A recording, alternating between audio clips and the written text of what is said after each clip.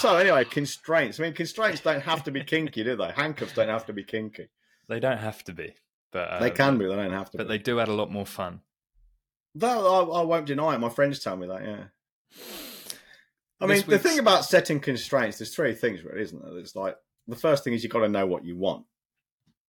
Mm-hmm. Same with dating, I suppose. You know, if you just go onto Tinder or somewhere, and you basically just want anything with a pulse or at least warm and a hole in it, well, that's exactly what you'll get.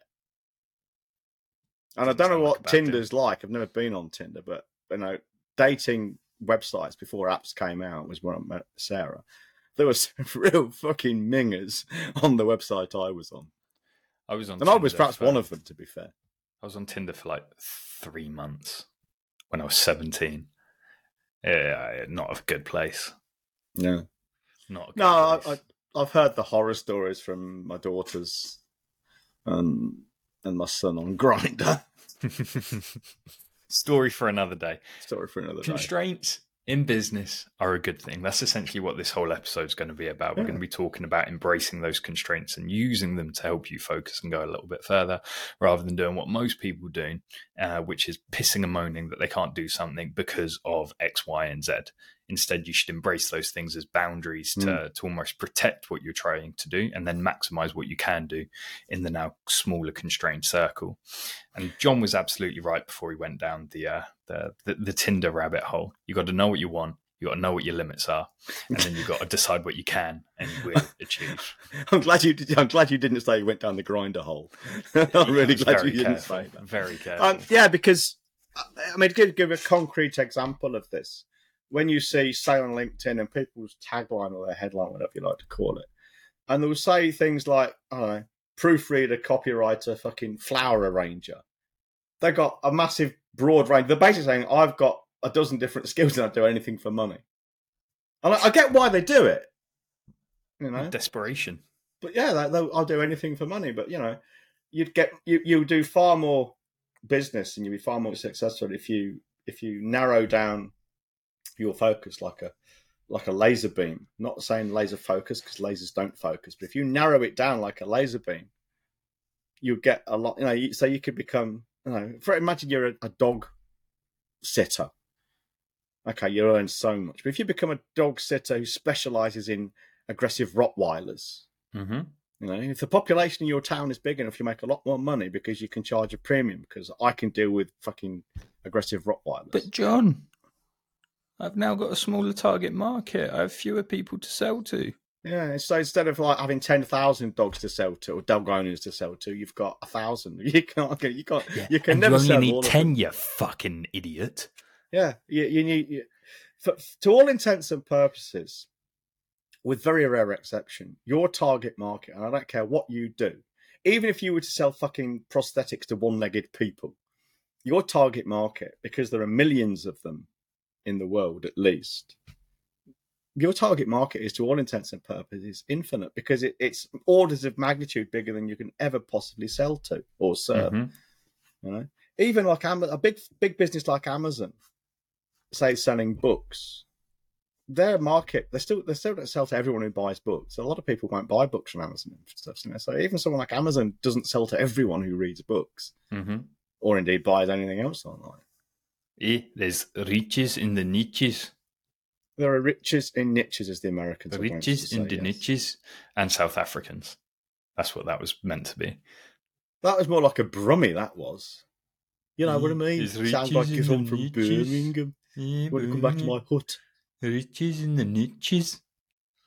So, yeah, you need to know what you want. You do. Really. You do. And a lot of this comes down, a lot of the complaints I hear about constraints is around projects and things that people want to do. Oh, I really want to do this, but I don't have the time. Oh, I really want to do this, but I don't have the money. I really want to do this, but I don't have the right equipment, the right people. Oh, I really want to do this, but I haven't got the right technological knowledge.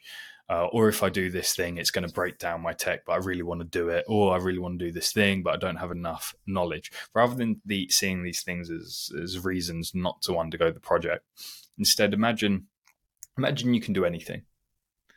Now, the things that you can't do and the things that you're seeing as constraints, they allow you to carve out a very small portion of that everything, which means you can no longer do everything. You can only do some things. And knowing you can do something inside of those constraints is far better than sitting there and going, well, I can do anything. Because if you feel like you can do anything, you often do nothing at all. If you embrace those constraints and ask yourself, well, what can I do in relation to this thing that I want to do with a budget of £100, working an hour a day, with me, myself and I, and only my laptop because I've got no more equipment, with these tech equipments and the knowledge that I have, you'll be able to come up for an answer with that. You will. And then rather than focus on, oh, I can't do it, because you're going to be like, I'm going to build this thing because I have these resources. What can I do? Mm-hmm. There's a really kind of funny apocryphal story, or a bit of a colloquialism, I suppose, here in Ireland, which is, you're out in the middle of nowhere and you stop a farmer and say, how do I get to Cork? How do I get to Cork? And he'll go, you don't want to try to get there from here, meaning it's complicated. But this is where you are, so this is where you have to start from. And it's the same with that. I mean, you have to deal with what you have. And I do know people. I mean, a good example, I actually wrote an email about it this morning, is people say to me, I would give anything to solve this problem. I would give anything to get better clients and sell at premium rates. I'd give anything to give my family, my partner, my kids the life I promised them when I started this business. I'd do anything. I'd do anything. So then I tell them how much work's involved, not so much the quantity, but how uncomfortable it is. And then I tell them how much we charge. And then I tell them it means stepping on toes, ruffling feathers, rocking boats, slaughtering sacred cows. And all of a sudden, it's not that important anymore. Yeah. Oh, no. No. So, I said anything. It's just bullshit excuses. And the excuse they normally give is, it's too expensive. The money is never really a problem. Not if you seriously listen to what we teach. Yeah. When we've got people who, I mean, I want to say it's not quite routinely, I suppose, that's to be fair, but it's not unusual for our clients to start charging 10 times or more what they were charging before. I can think of at least 3 people off the top of my head who've done it recently, or at least have said they're doing it recently. Well, anyone can do it. If one person can sell at 10 times their current rate, it means pretty much most people probably can take a stab. And if you can't do 10, you might do 5 or 3 or even 2.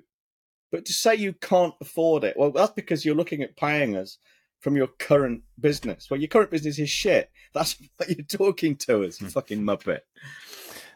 Constraints shouldn't be limiting. And for those people that are listening, thinking, well, whenever I go into a project, I'm really optimistic. I don't even look at the constraints. I've got money, I've got staff, I've got the time.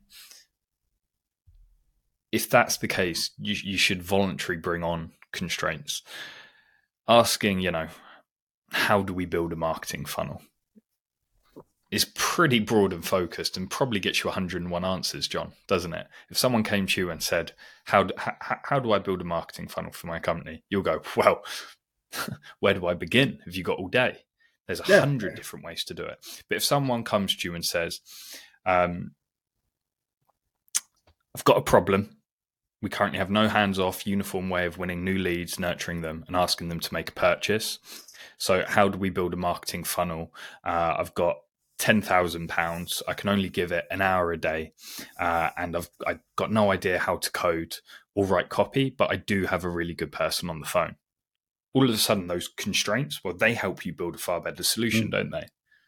So problem-focused projects where you can clearly define the problem that you're solving and then introduce the constraints to the solution that you're going to come up with creates for far better project management and project implementation.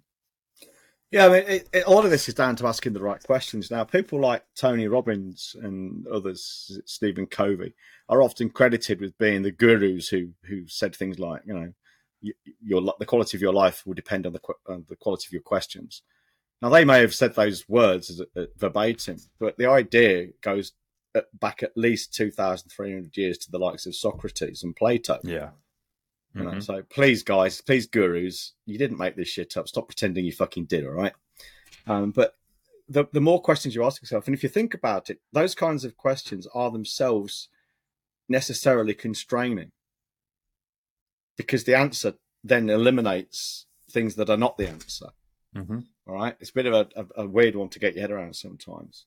But people often say, and this bugs me no end. People will say, and you see it a lot on LinkedIn, all these heart-centered people. Oh, you can have everything. You can do all this. You know, you can have everything. You can't.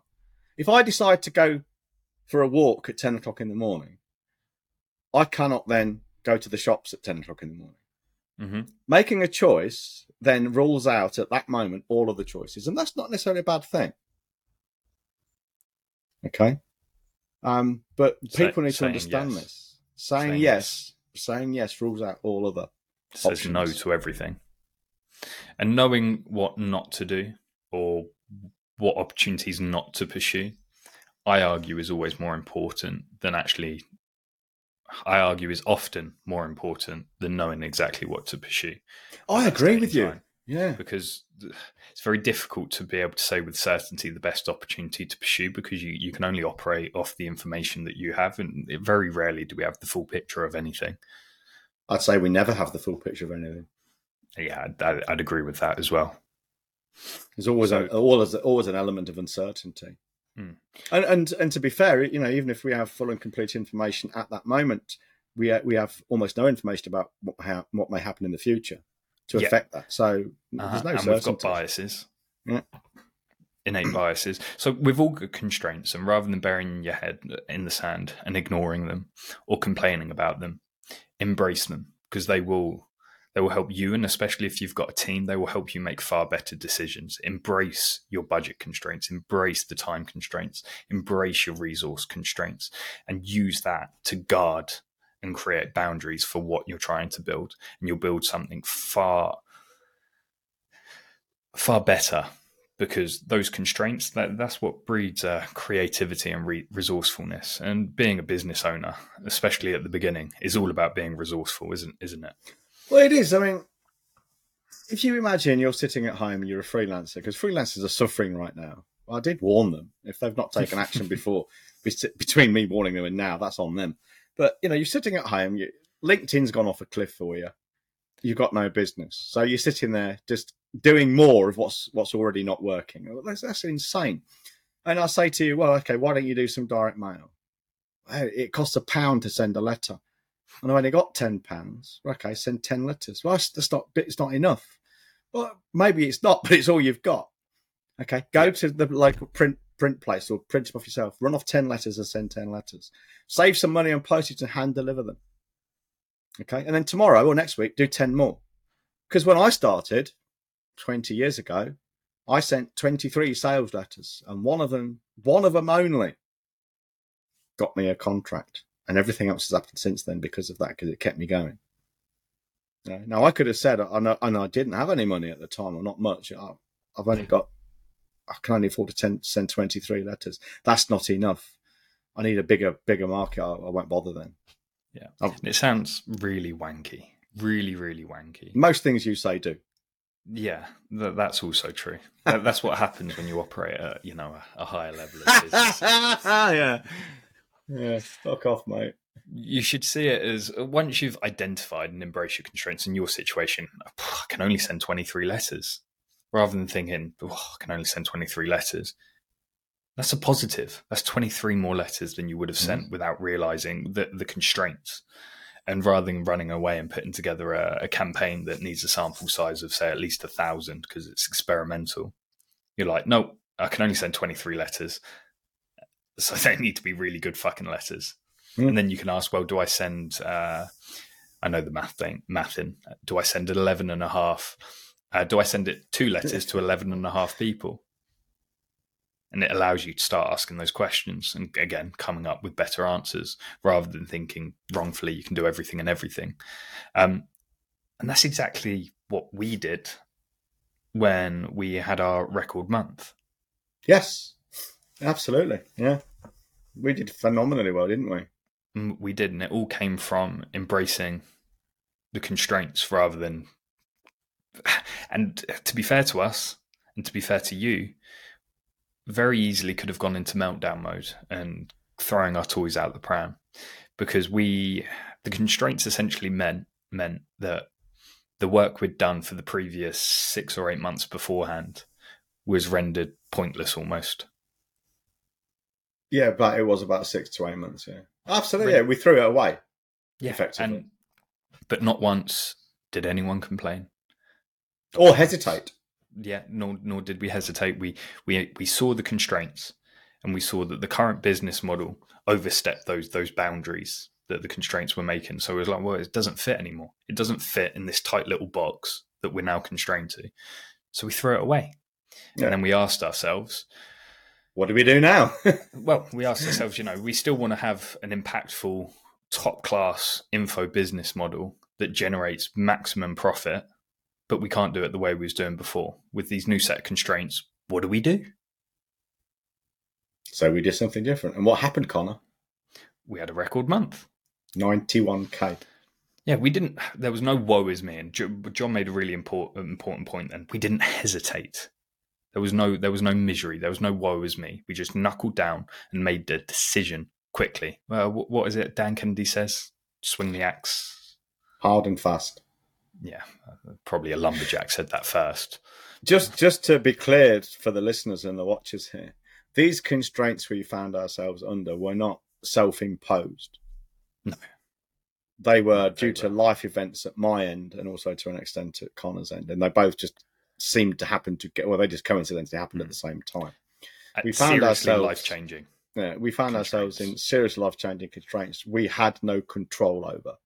What we did control 100% was what we did about them. Yeah. And that's what we did. And we made 91k in sales in April. We did, I think we've done about 110, 120 in the first quarter of the year, something like that. We did 120 since the constraints were placed upon us. Something like since that. We cracked ahead with the went full steam ahead with the full model, which is not bad. And 91 of those were in April, I believe, something like that. Yeah, in 3 weeks of April, to be precise. Okay, right, fine. So yeah, we were building a pyramid, multi-layer, multi-product, more mass market business. Circumstances changed. We recognized the new constraints that were placed upon us. We acted bloody quickly and asked ourselves the question, well, with these constraints, what do we do? And one of the constraints was, right, we need to make money a little bit faster now, wasn't it? And we are that confident. This can sound incredibly arrogant, but we are that confident that we can literally write our own checks. Yeah, well, we can. In the future. I mean, let's not beat about the bush here. We can. We decide our prices and we're damn good at fucking selling. Exactly. So that's what we do. We knuckled down. We built the solution, which was core control. And that's based off our 30-year plus combined experience. 5 years, 4 years working together. Core control actually came out in October, I think, but we dramatically up-leveled it. Yeah. In February. Yeah. But yes, absolutely.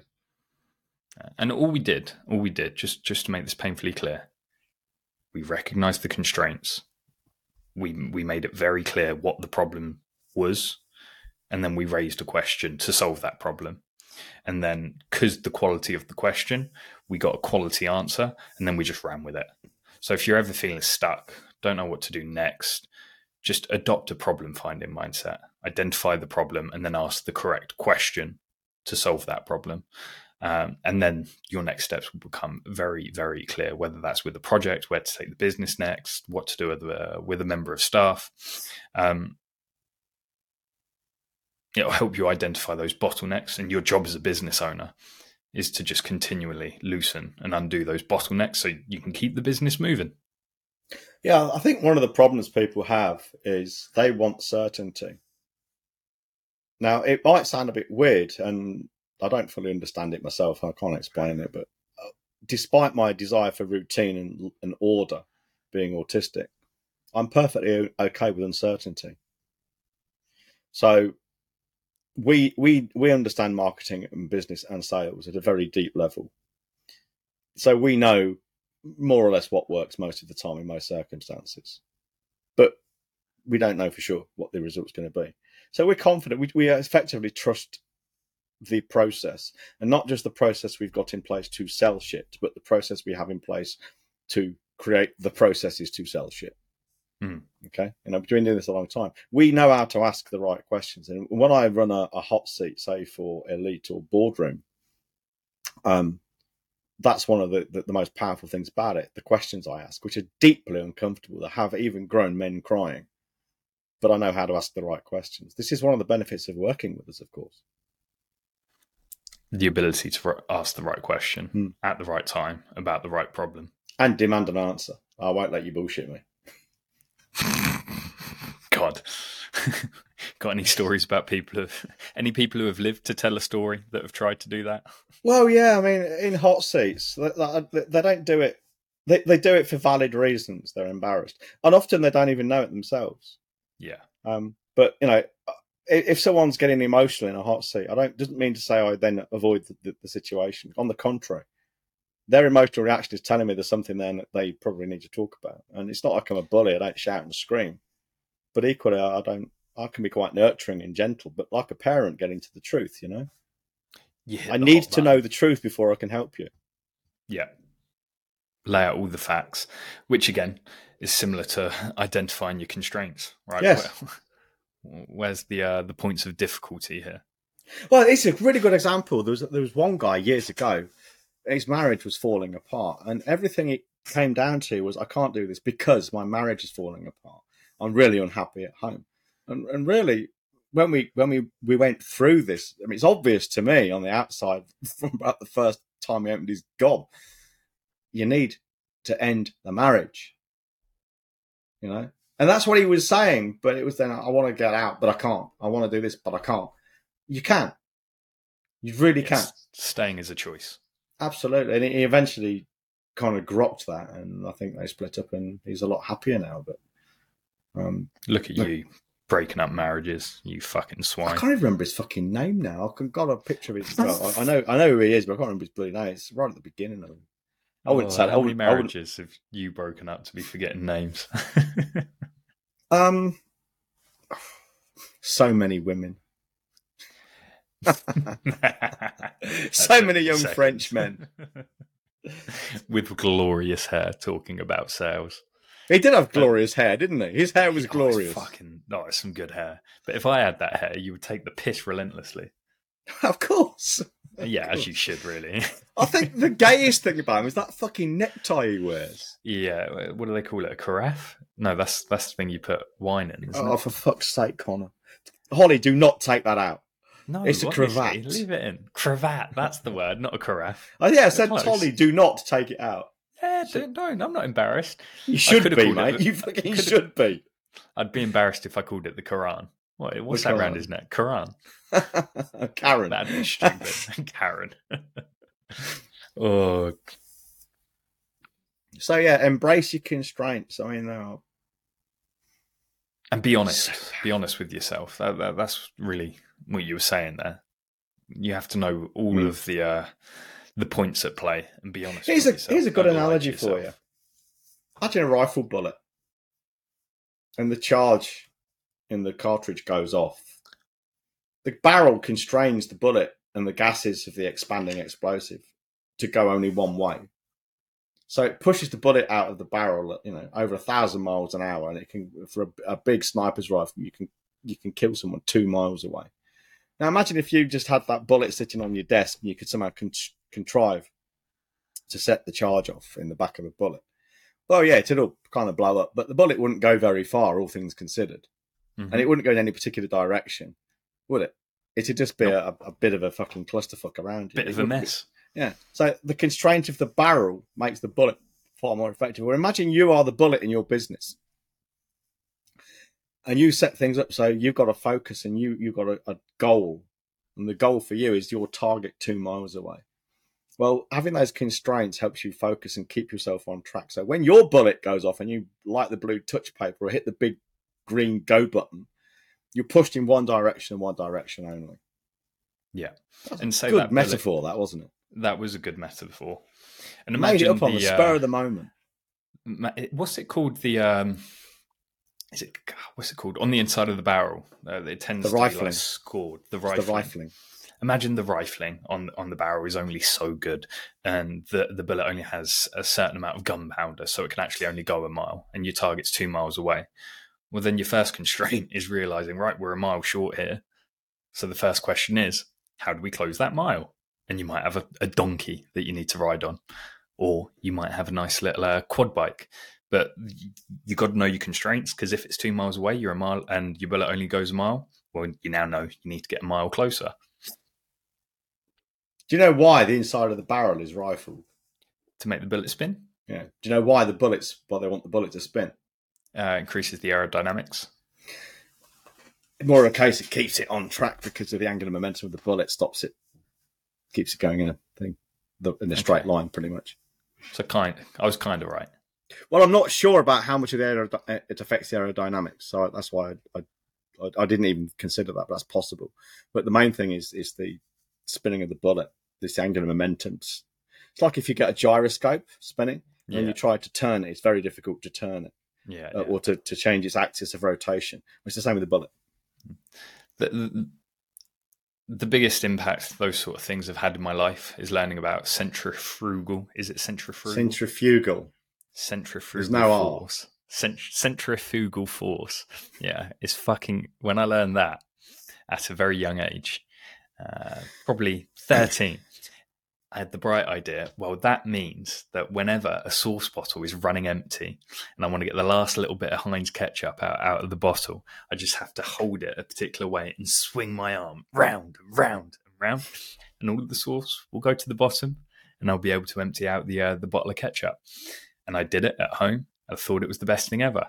And then, of course, graduated to filling up cups of water and spinning that round and round, much to my parents' horror. And I was like, science, bitch, to my mum.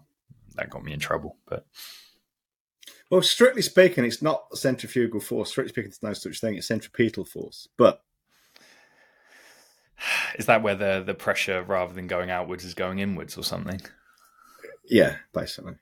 Yeah. Because look, let's say the water in the bucket wants to go in a straight line. Yes. But the force of the bottom of the bucket pressing down on the water stops it doing that. So it's centripetal force. There's nothing pushing the bucket. There's nothing pushing the water out, if that makes sense.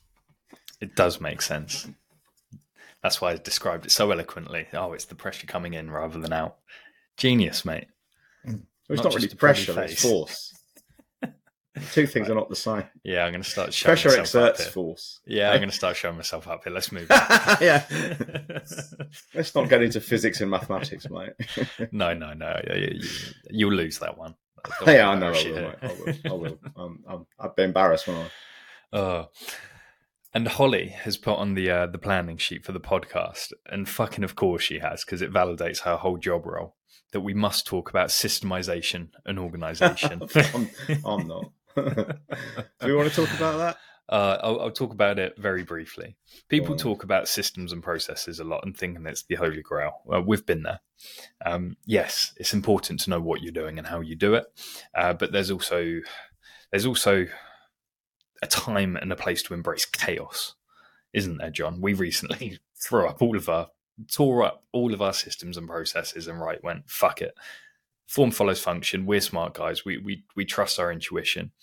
We're just going to do what we fancy and see what sticks, which then allowed us to cut away a load of shit from the old systems and processes because they were proven to be waste.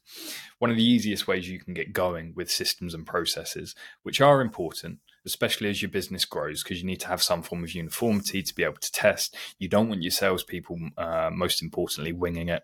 You don't want your tech team winging it when setting up automations and whatnot. There is a time and a place for that structure. And if you have nothing, the easiest place to start is by just going on to like Lucidchart or Figma or just a pen and paper and just hand draw a business model almost in a way, and make sure you've got your traffic sources in there, so where you get your leads from, and then map the flow of activity and movement. So you get a lead, where do they go next, where do you push them to? So for us it's social media and ads and whatnot, and they get pushed exclusively to and the podcast, and that all gets exclusively pushed to the books and the webinars that we do. So we've got a couple of boxes there social media, podcasts, they go down to selling books and join the webinars. Then underneath that, there's the flow of movement down to daily emails. We've got Connor's list, we've got John's list, and we've got the membership site. There are nurture sequences. And then we have mapped out very clearly our sales mechanism. So all of that is trying to do is push people into triage. And this is where you get that funnel that people talk about. And then after triage is the sales presentations. And then we have the products and how they relate to each other. Once you've got that drawn out, ask yourself, you've identified at a very top view down all of the processes in your company, really. Now, your first thought shouldn't be to document them. No, it should be ask yourself, what can I get rid of? Where's the junk? What's the waste? If you want the boat to go faster, you need fewer passengers. You want as little junk activities in your business as possible. Keep doing that, keep documented, keep cutting. And then eventually when you get to a point where it's like, no, right, this is a nice lean business, then you can get to documenting. And don't overcomplicate it. We just use Google Docs to document our processes. Easy peasy. Don't laugh. You love your documents, don't you? They were. I mean, one thing I was saying, it might sound like I'm contradicting Connor here, but I'm not. But when we talk about this, or when I talk about to people about doing this, they will get stuck in the mud and do nothing because they don't know how to do it perfectly. Yeah. So my advice to them is, I like to tell stories. So when they built the Microsoft campus years ago, and they had a lot of grass and stuff, and they wanted to build paths between the buildings. And so the story goes, it might not be true, it might be true. It's a good story anyway. Bill Gates said, no, don't build any paths yet. Let's just see where people walk. So that's what they did. And then when, after a while, they'd scored the walks in the grass, that's when they put the paths down, because that's the people's preferred route. So if you're really stuck on it and you think, I don't know where to begin with funnel, I just don't know. Just document what you already do. Don't judge it. All right? Just document what people already do. That's your starting point. Then cut all the stuff out that Connor spoke about. But just because that gives you a benchmark. It gives you a metric of where you are now. That's not even a contradiction. That's almost exactly what I said. You start with chaos. Chaos. Just seeing what you do. Think Bill Gates. Now, I know Bill Gates has got some fundamental issues and people have got issues with him. Please don't shoot the messenger, okay? Even Adolf Hitler might have painted some decent pictures, I don't know. But that was a brilliant way to figure out how can we lay paths on this campus so people will stick to the paths. There's a way. And we all know, we've all been on places where there are shortcuts that people walk across the grass. Well, there should be a path there. Mm. Don't force people to stick to the path. Make the path where the people want to walk. Yeah. For the most part. When it comes to sales, there are reasons to change what you're doing and take a different path, but that's a different matter. Just first document what you've already got. Start with chaos, blank slate. If anyone's interested, I can post it into the membership group what ours looks like. It's very simple. Very, very simple. But the main thing is getting rid of the junk, because every piece in your business should have a really clear purpose and a result that it's responsible for the most part. If it doesn't, you've really got to ask yourself, why is it there then, if there's no clear reason for it being there? I hope you're happy with that, Holly. Yeah, Holly. And on that note, time to wrap up. So, Connor, how do we wrap up today? I got to go to the gym. I really don't want to. I'm genuinely really sore. Oh, Connor, baby. Oh, no. I was in the gym at 6 o'clock this morning. I don't like going to the gym in the morning. I don't care. I don't care that you want to go. If a client came to you, you repeat it, client came to you and says, I don't like going to the gym in the morning, what would you say? Just fucking get your camera and go in the afternoon then. No, you wouldn't.